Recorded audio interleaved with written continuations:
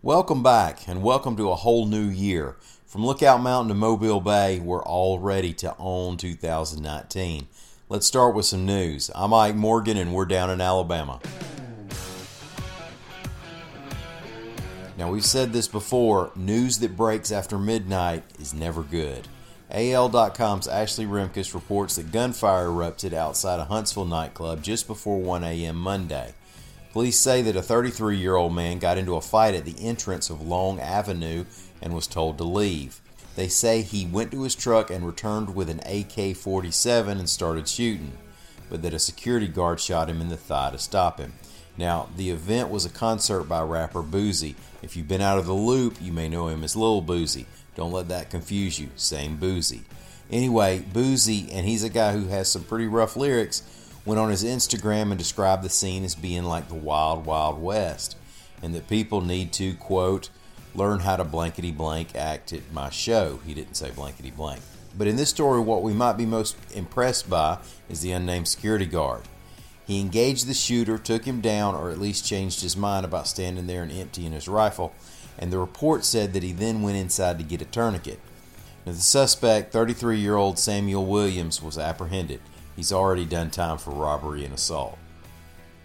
Well, there are folks who get out of jail early because of good behavior, and then there are people who set fire to their jail toilet.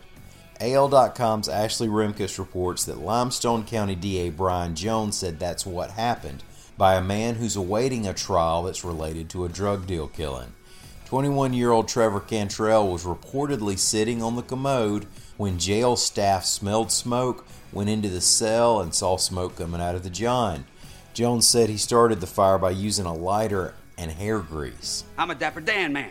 The second-degree arson charge is punishable by up to 10 years in prison. Well, the guy everyone assumed was Dr. Hook of the rock band Dr. Hook and the Medicine Show has passed away at 81, reports Page6.com. Ray Sawyer was originally from Chickasaw, Alabama, just north of Mobile, and some of y'all old-timers might even remember when he used to play Mobile bars with the Chocolate Papers. He lost his eye in a car wreck, and he always wore an eye patch after that, which, along with his funky cowboy hat and colorful stage presence, and the fact that he sang lead on some songs, led people to think that he was the Dr. Hook in the band's name. Dr. Hook and the Medicine Show recorded during the 70s and early 80s. They had a number of hits, When You're in Love with a Beautiful Woman, Sharing the Night Together, but most people today may be quicker to recognize the humorous cover of the Rolling Stone, especially Rick and Bubba listeners here. Now that's a song in which the band is saying, hey, we got all these rock and roll trappings, but we hadn't made it until they put us on the cover of the Rolling Stone magazine. Well, on March 29, 1973, 2 days before I was born incidentally, Ray Sawyer's caricature was featured, eye patch, funky cowboy hat and all, on the cover of the Rolling Stone. Thank y'all for listening.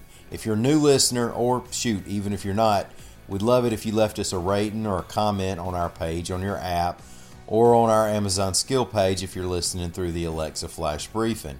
I'm Ike Morgan, and we're down in Alabama. Now come see us on the internet at AL.com.